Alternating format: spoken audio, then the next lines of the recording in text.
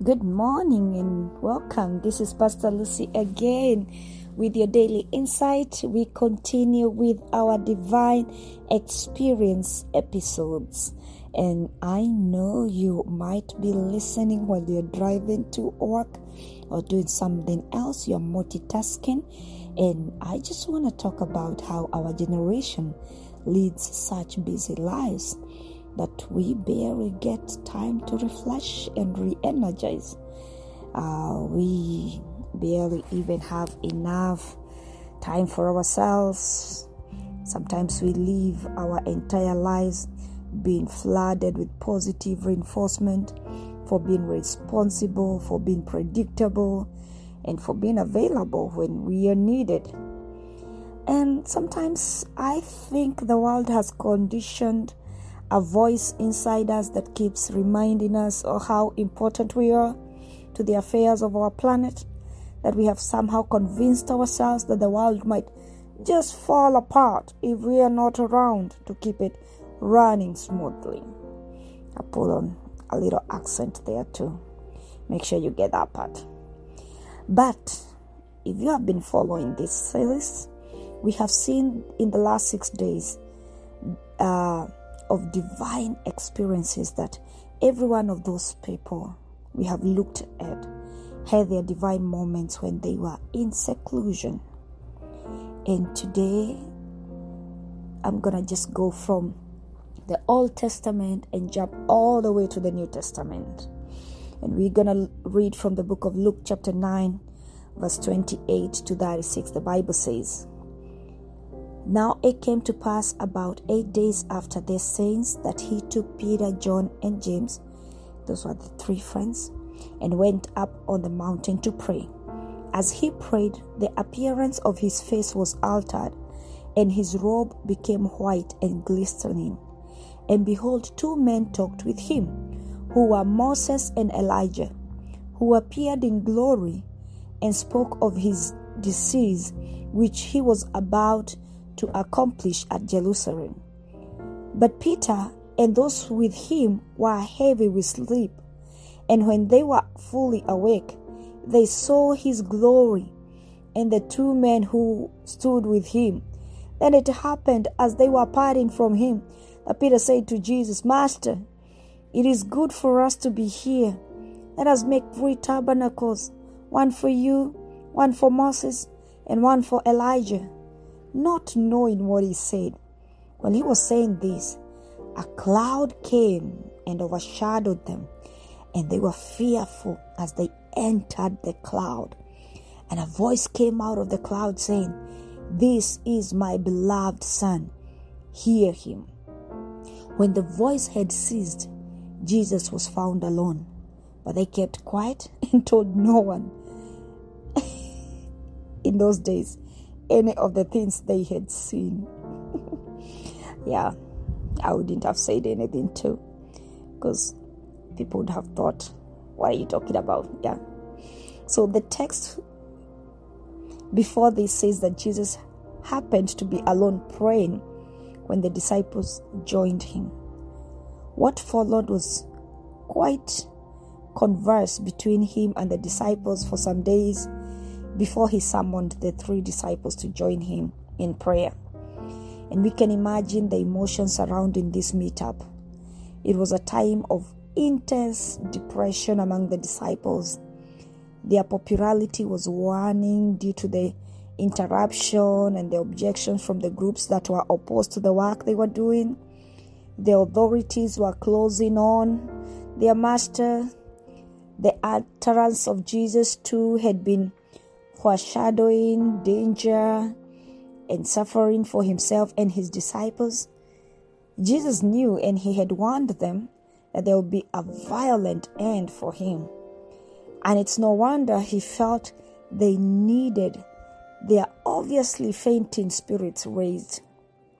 He needed to inspire them with greater confidence in their approaching ministry. And this would seem to have been the purpose of the divine vision that we call the Transfiguration. So the 3 buddies, this is Peter, John, and James. Most people say that they were the inner circle of Jesus were the leading among the disciples. If they were to lose hope, the hopelessness would have been reflected in the rest of the disciples. But if they remained brave, committed, and hopeful, this too would have been reflected in their companions. So the solitude that Jesus wanted for the three was definitely necessary for the manifestation, for the divine experience that he wanted them to have. And like we have said repeatedly, I've shared this in the previous episodes of Divine Experience, God demonstrates his power in ways that we cannot question after we have witnessed. That dazzling attestation of Jesus' identity that the disciples witnessed at the mountain was a unique experience that they had not seen before. Something that would be stamped in their mind for the rest of their lives and ministry. Whatever doubts they might have had regarding the future of their ministry and calling after the death of Christ was settled on that mountain. The authority and the identity of Jesus was stamped by the display of glory and the appearance of Moses and Elijah. And as I'm thinking about this, I believe that the transfiguration of Christ was not for himself. He didn't need it because he is the very source of divine glory. It was for the disciples so that their faith would be reassured, so that by the end of that experience, they'll go down the mountain totally different men with a renewed testimony. And I believe this is the purpose of divine experience. When God sets us up, when God sets you up for a divine experience, he ordains every detail in a way that you will experience his glory in its totality. The Bible says that Peter and those with him were heavy with sleep, and when they were fully awake, they saw his glory. And the two men who stood with him, and by analogy, we understood that spiritual sleep keeps us from seeing and experiencing the glory of God. But that doesn't mean that the glory of the Lord is not there. The glory was there, but they were sleeping. And sometimes that's what happened. We may be spiritually asleep, but that doesn't mean the glory is not there. So even in our weak moments of weakness, when we have expended our energy, when we have no strength left to go on by, the glory of the Lord is present. When the disciples awoke from their slumber, they beheld the glory before them. They saw the greatest lawgiver that ever existed before Christ. They saw the greatest among the prophets. And even for them, when the moment of reawakening comes, just like that, when our eyes are open to the divine presence, we get to experience the same glory. We get our moment of divine experience. And I just want to pause there for that to sink in. You see, that moment is a moment you don't want to ever end.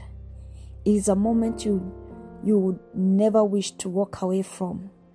And that's why I'm not surprised that Peter blurted out and said, "Master, it is good for us to be here.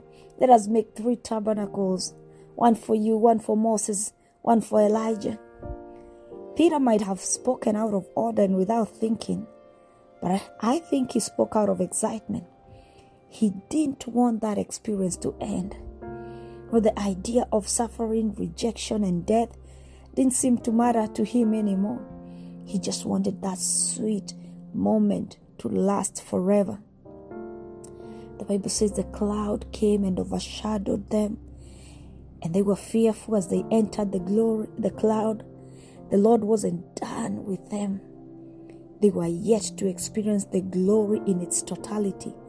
They were yet to be totally immersed into the fullness of that moment. And when that happened, the Bible says that they were fearful. they reacted the same way. We have read about Moses, about Gideon and Elijah in fear of the Lord, in total awe of the glory that was before him. And just like it has always been with every divine experience, the Lord confirmed its purpose with assurance. This is my beloved Son, hear him. If any of them had doubts before this experience, they weren't going to go down the mountain without any doubt anymore. And this is my prayer. May God grant you such a moment in His glory, a moment that will cement your faith in Him, an experience that will remove any doubt that may have had root in your life about your calling, your purpose in this life. May you experience the kind of awakening that the disciples had, so that you do not miss out on the glory of the Lord when it is right before your eyes. May the Lord rebuild our faith once more. In Jesus' name. Shalom. This is Pastor Lucy Painter with your daily insights, and this is Divine Experience Day 7.